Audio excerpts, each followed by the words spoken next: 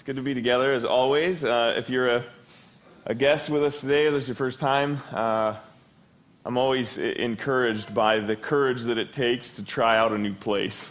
I know that that's really hard to do, and so just thank you for honoring us with your time. I want to give a couple more announcements before we kind of get into this week's message. First, I'm going to give a shout out to Shannon, who doesn't know that I'm doing this. She received her math.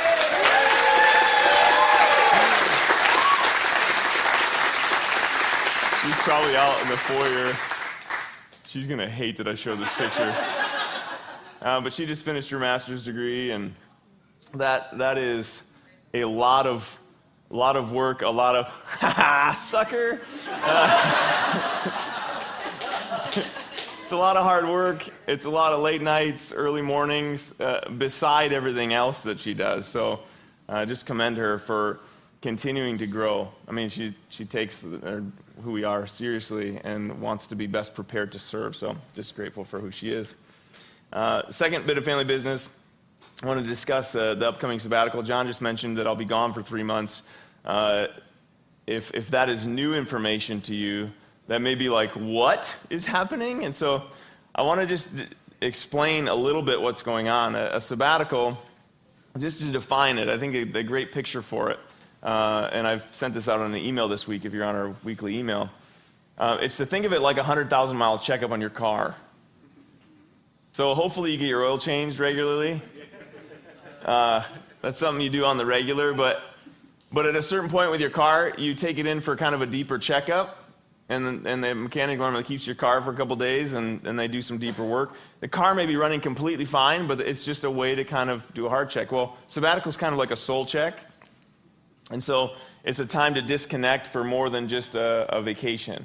It's time to do some soul work, and I'll have a mentor, a kind of a spiritual director that will be with me during that time, and in his words, he's going to walk around in my soul for 3 months. Wow.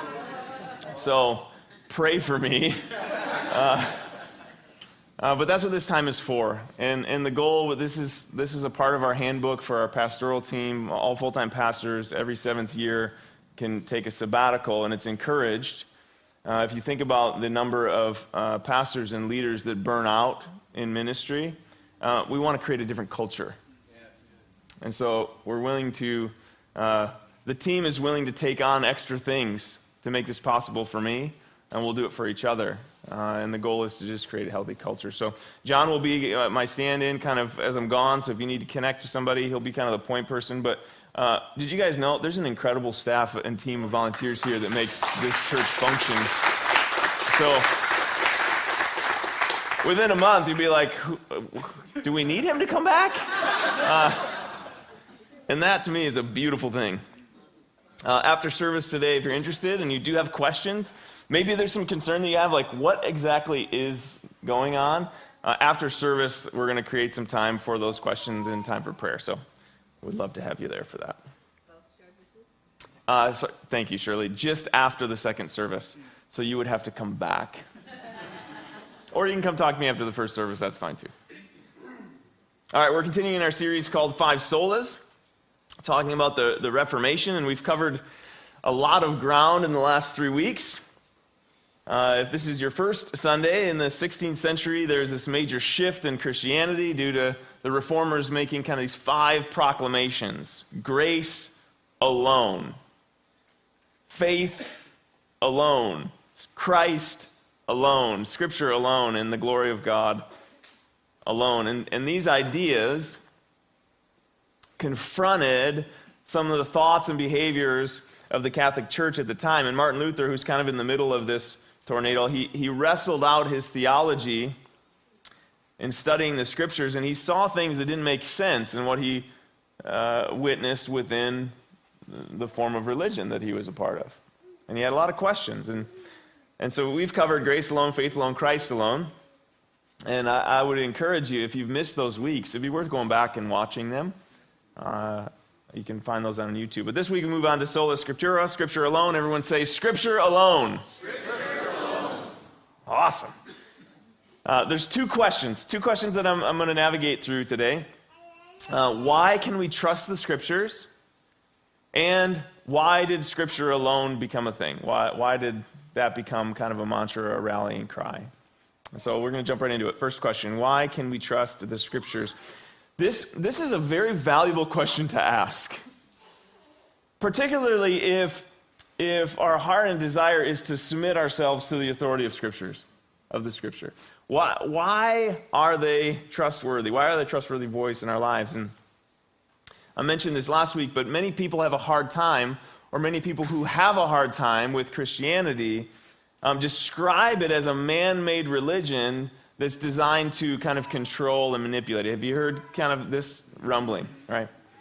Unfortunately, there's plenty of evidence to support the claim. That's what makes it hard. History's littered with stories of various religions and religious people wielding the Scripture for personal gain. But does that mean we should throw out Christianity and throw out the Scriptures? The Scriptures were never intended to be weaponized. Let's just get that clear, right? Even the language of using the Scriptures is like a far cry from what the purpose is. Does that make sense? We don't use the Scriptures. We submit ourselves to the teaching of the Scriptures. There's a very big difference. And so why are they a trustworthy source? This may seem like a rabbit trail, but to answer this question, to me it begins with Jesus. Who is Jesus? Because if we accept that Jesus, in fact, is God in the flesh,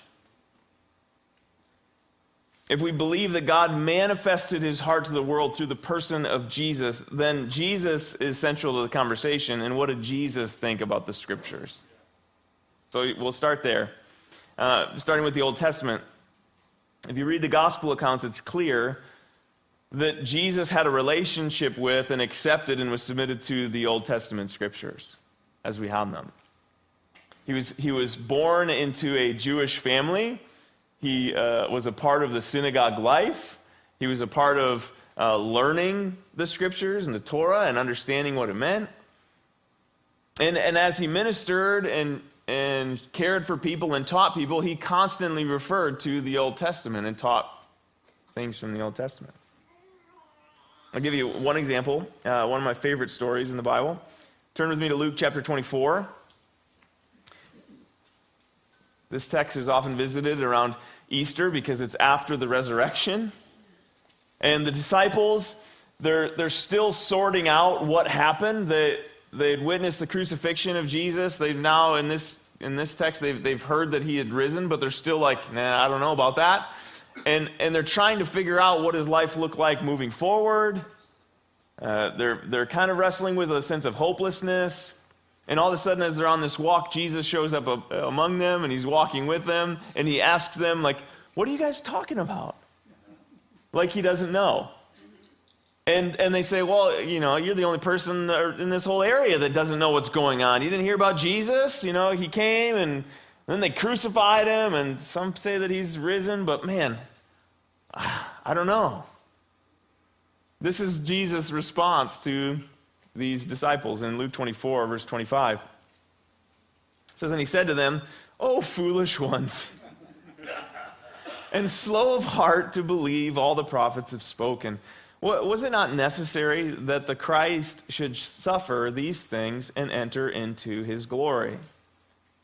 And beginning with Moses and all the prophets, he interpreted to them in all of the Scriptures the things concerning himself." So in this text, Jesus went to the Old Testament to help the disciples understand who he was. And in the same way, as we engage with, you want me to answer? That could be awesome in the service. You're totally fine. It actually makes me laugh when something like that happens. It's all good. But how funny would it be if I actually answered somebody's phone? Next time, maybe we'll prep that for next week.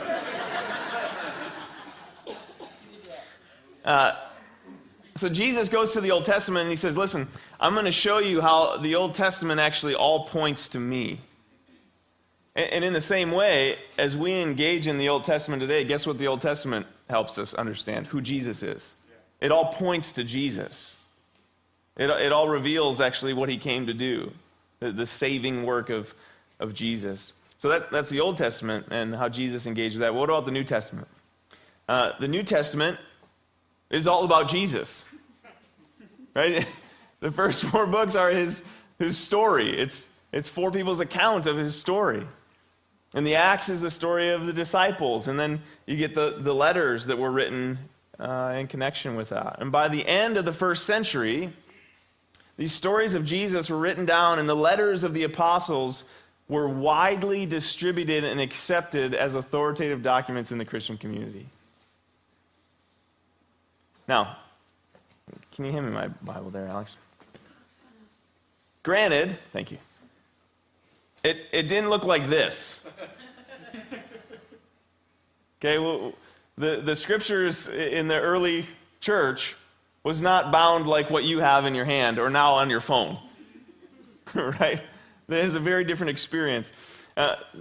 What we have today wasn't actually formed until around the 4th century, okay? And this is where there's a little bit of confusion, and maybe, this is where confusion can swirl, because did some, in the 4th century, was it just some controlling leaders that wanted to pull together a book to, again, control or manipulate people? Is that really what happened? Did they compile all of these letters so that they could... some would say, yes, that's exactly what happened. In the 4th century, people pulled these scriptures together so that they could use it as a tool to manipulate and control. Now, if you read the history of in the 4th century, the leaders were actually struggling a little bit, and they needed to get a sense of control because there wasn't unity. The kingdom was kind of falling apart, so there is some truth to that, actually. But I'm not going to go super in depth. There's humans involved. Whether humans involved, there you go. But here's the point I want to make. So hold on to this. The Gospels, the Acts of the disciples, the letters of the epistles, Peter, James, John, and others, these letters operated with authority in the Christian community well before the 4th century. So the canon that was formed did not give the New Testament authority. Are you with me? It already had authority. It just gathered it in one place. So that's important when we engage in this conversation, because some would say, well, they pulled it together and now they stamped authority on it and now they use that authority. No. The disciples were already reading all the letters and reflecting on the story of Jesus, and that was actually forming them as a community well before these people came together and formed it. So that's helpful. Now, if I'm scratching an itch, you're like, gosh, can you go for another hour on this because I really want some help? If I'm scratching an itch, I got a couple books I want to recommend for you. The first is How We Got the Bible by John Sailhammer. Really short book. It might even be under 100 pages, so pick that up, ask all the questions that you have. That book will be helpful. The second is 7 Things I Wish Christians Knew About the Bible by Michael Bird. Pick that up. And again, keep asking questions, but that's a very brief synopsis. Let's turn to the second question. Why Scripture alone? What was going on that would make Luther and the Reformers say Scripture alone has authority? Here's some more history. In June of 1520, the Pope condemned most of what Luther had posted in his 95 Theses. If that's new language, the 95 Theses were just Luther's reflections on what was happening in the church. He was presenting an argument saying these things need to be addressed. Now, the Pope didn't throw out all of it. So it's some credit to the leadership back then. About half of it, the Pope said, we're not going to do this. And so they told Luther, listen, you need to recant, you need to repent, you need to change your perspective. Luther said, nope. And so in January of the following year, he's excommunicated from the Catholic Church. This guy is no longer a part of what we're doing. And in April, there was one more attempt to kind of snuff out what Luther was stirring up. And they brought him before what was called we would read it if you saw it on a page, the diet of worms, which sounds super weird, but it's not pronounced that way. I'm not even going to try to pronounce it because I'm going to butcher it. Worms or something like that. Okay? So he's brought into this holy assembly of the Holy Roman Empire. And it was this power play. It was this power play to, again, crush what Luther had started. Because imagine, there wasn't a lot of questions against the Roman Catholic Church, and now Luther has started to stir things up, and people are going, wait a second. We can ask, we can push back. They were getting a little nervous about that. And so they thought, if we bring him to this thing and we just kind of snuff him out, then maybe it'll die with him. It had the opposite effect. People actually cheered him as he traveled to go to this assembly. They were excited for what was going on, right? Here's what Luther said at this assembly. Unless I am convinced by Scripture and plain reason, I do not accept the authority of the popes and councils, for they have contradicted each other.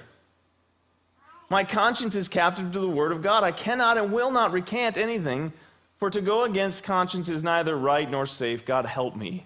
Amen. Scripture alone.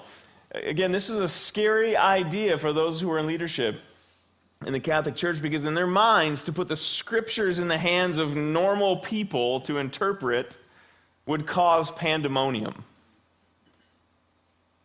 Well, guess what? It does. It does. They weren't wrong. But they assumed it was their duty to protect the truth. Keep this from happening. We'll keep this from happening. Funny side note, if you were here last week, I shared the story of Peter, the rock. Remember the rock? Protecting Jesus, who was self-proclaimed the truth. How did that go? What wasn't awesome? It seems that anytime we take responsibility for protecting God, we're overemphasizing our importance. We're thinking a little too highly of ourselves if we're going to protect God. The Catholic Church carried this belief that church traditions and beliefs passed on through generations carried the same weight as the Scriptures. The same authority, the same heaviness as the Scriptures. And this is what Luther pushed against. He said, that's not what I see in Scripture. What I see in Scripture is that there's God, the righteous and holy and perfect one, and then there's us. And there's no medium, there's no mediator in between that's going to kind of elevate themselves to help everybody else. There's God who is righteous, and we are sinners in need of a Savior. And we get to engage in the Scriptures and learn about who our God is and who we are, and by Jesus alone, by grace alone, through faith alone, we're saved. We can have a relationship, you can have a relationship with God because His grace was poured out to you on the cross.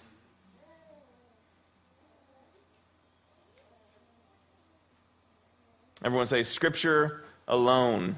Scripture alone. Now, I want to move to a kind of a practical application of this conversation and how this works out and affects us today. Because as we engage in a conversation about Scripture alone, it's important to be mindful that we come into the conversation with a 21st century lens. This is where we live. It's the water we're swimming in. And so here's what I mean. When I say the Scriptures, what comes to mind for you? Something like this, right? That looks like this.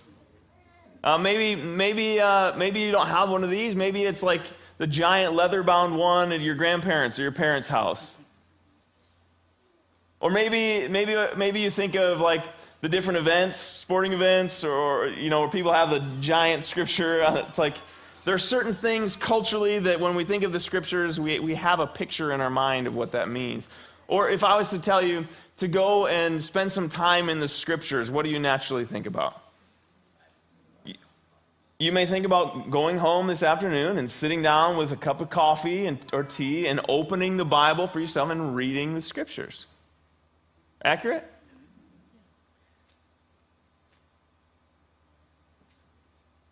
In the first century, it's not the way they thought about things. It was a very different experience. And here's my concern. We've joined a cultural trend of hyper-individualizing something that was never meant to be hyper-individualized.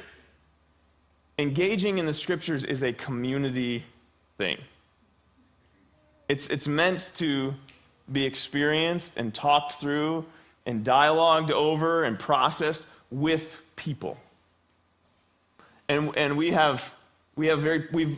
there's good things about it, but there's some things that are bad about it. Because if you highly personalize your faith and you go into your own special place and figure things out about God all on your own and not in community, you can get somewhere pretty quickly that maybe is not correct. So the beautiful thing about the way God created the community of faith in the church is He's called us together. We have the Scriptures, but He's also given us His Spirit. And together we discern what is the Spirit saying through His Word. It's a community thing. We get to engage together. This is some of my favorite days of the week, are Tuesday and Saturday morning. I get together with some guys, and we open the Scriptures, we read it out loud, and then we ask questions, and we apply it, and we wrestle with it. And sometimes we don't agree fully, or sometimes we do, and it's this beautiful, formative experience where you walk away going, what just happened? I think that's actually a pretty good thing. So as you're engaging in the Scriptures, or I would even encourage you today to engage in the Scriptures, I'm not saying, I think you should it's great. You have a Bible, go read it by yourself. But if you're not doing it with other people, you're missing out on something incredibly important. Engage in the Scriptures in community. So with this idea of community, let's read one more text, 2 Timothy 3. Keep this picture of reading in community together in mind. This is Paul's letter to Timothy and the church in Ephesus. They would have received this together. It would have been read out loud. Here it is. 2 Timothy 3, verse 10. You, however, have followed my teaching, my conduct, my aim in life, my faith, my patience, my love, my steadfastness, my persecutions and sufferings that happened to me at Antioch, at Iconium, and at Lystra, which persecutions I endured, yet from them all the Lord rescued me. Indeed, all who desire to live a godly life in Christ Jesus will be persecuted. Blessings to you.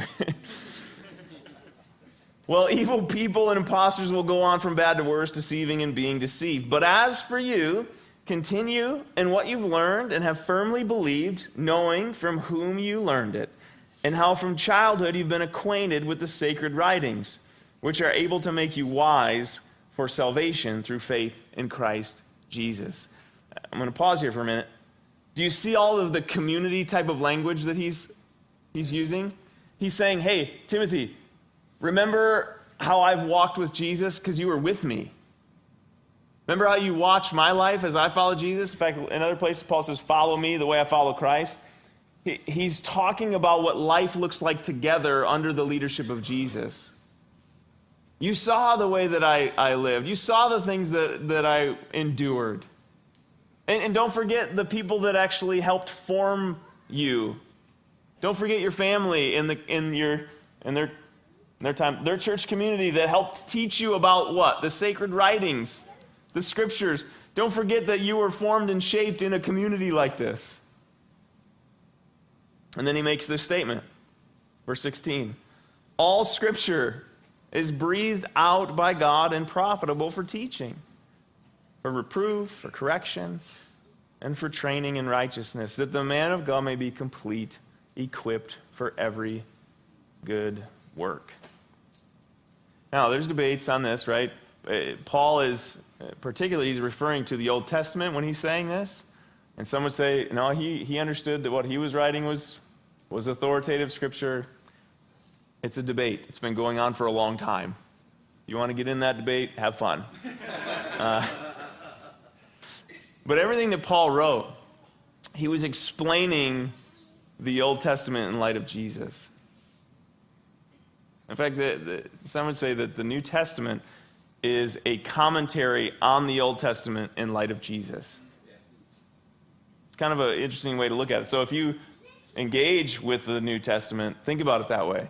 They're explaining how Jesus fulfilled all the things in the Old Testament, how Jesus really is the Savior, how Jesus really is Lord of the universe.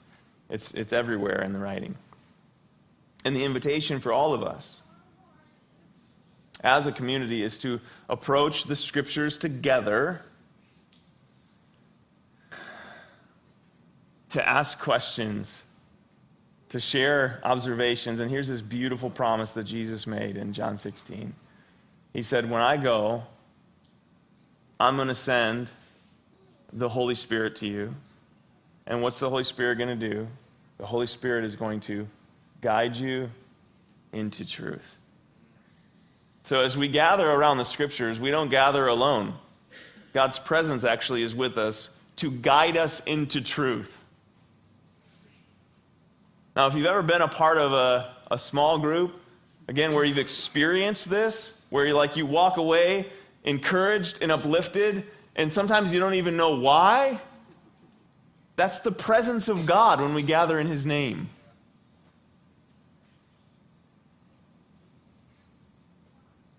My ongoing prayer for our community, and I got to witness this on Wednesday night, I got to be a sub for our Rooted group. Some of you are in that group. And there's some content, there's some scripture reading throughout the week, and then there's time to process kind of what you learned and share your testimony. And I sat in this group kind of silently. I didn't say much the whole time because I was having a hard time holding it together because it was so beautiful what was going on. People were gathering in the name of Jesus around the Scriptures, encouraging one another and lifting each other up. I was silently weeping in the corner, going, gosh, don't make a scene, don't make a scene. But I'm that's it. Let's do more of this. And that's my prayer for all of us, that you would be connected in a way where you're not alone, you're with other people, you're gathered around the Scriptures, you're submitted to the Lord, and you're allowing Him to shape you and transform you and change you.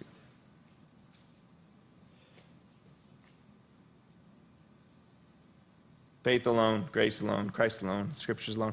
Next week, Zach's coming, so put your seatbelt on now. If you know Zach is one of our he's on a teaching team. He's going to close this series by talking about the glory of God alone, and I'm stoked. It's going to be really, really good. Worship team, you guys can come and join me. Why don't you grab your communion elements? We'll close here.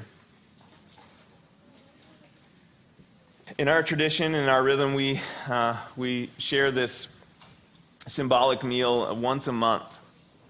And it has deep meaning for us because it represents a lot of the things that we've talked about over the last 3 or 4 weeks. That it is Christ alone that we have salvation, by His grace alone, and we put our faith in that. So this is a way to kind of practice what we believe. We're remembering that Jesus came to us, that we are the broken ones, we are the fallen ones, we are the sinful ones, and He saw us, He saw the brokenness of humanity, and He entered in because He loves us, and He said, listen, I'm going to deal with the brokenness in your life. I'm going to deal with the brokenness in the world. I am the Savior, and I have come to save. And the way that He did that was by going to a cross. He was crucified, He was buried, and He rose again, showing His ultimate authority over all things. And then He invites us to come and die, to come and follow Him, to leave behind an old life, to repent, and trust Him with our lives. We take this meal to bring us back to this truth as often as we take it. And I would say, this is beautiful that we get to do this together, but think about it this way. Every time you sit down at a table to eat, and you break bread, and you drink the cup, that's actually a time to remember God's grace in your life. It's a time to think, gosh, God's goodness is with me. And maybe it's tomorrow at lunch, and you sit down and you unpack your lunchbox, And maybe you had a rough morning and you feel like, gosh, I'm such a whatever you think about yourself. And then you sit down and you take your PB&J. And as you get ready to eat, you think, His grace is on my life.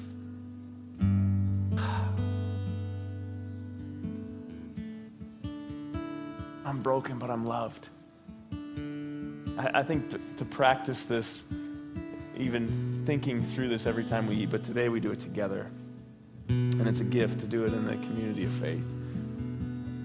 The bread representing His body that was broken. Let's receive the bread together. The cup representing His blood that was shed for the forgiveness of our sins. Let's receive that together. Will you stand as we close in worship?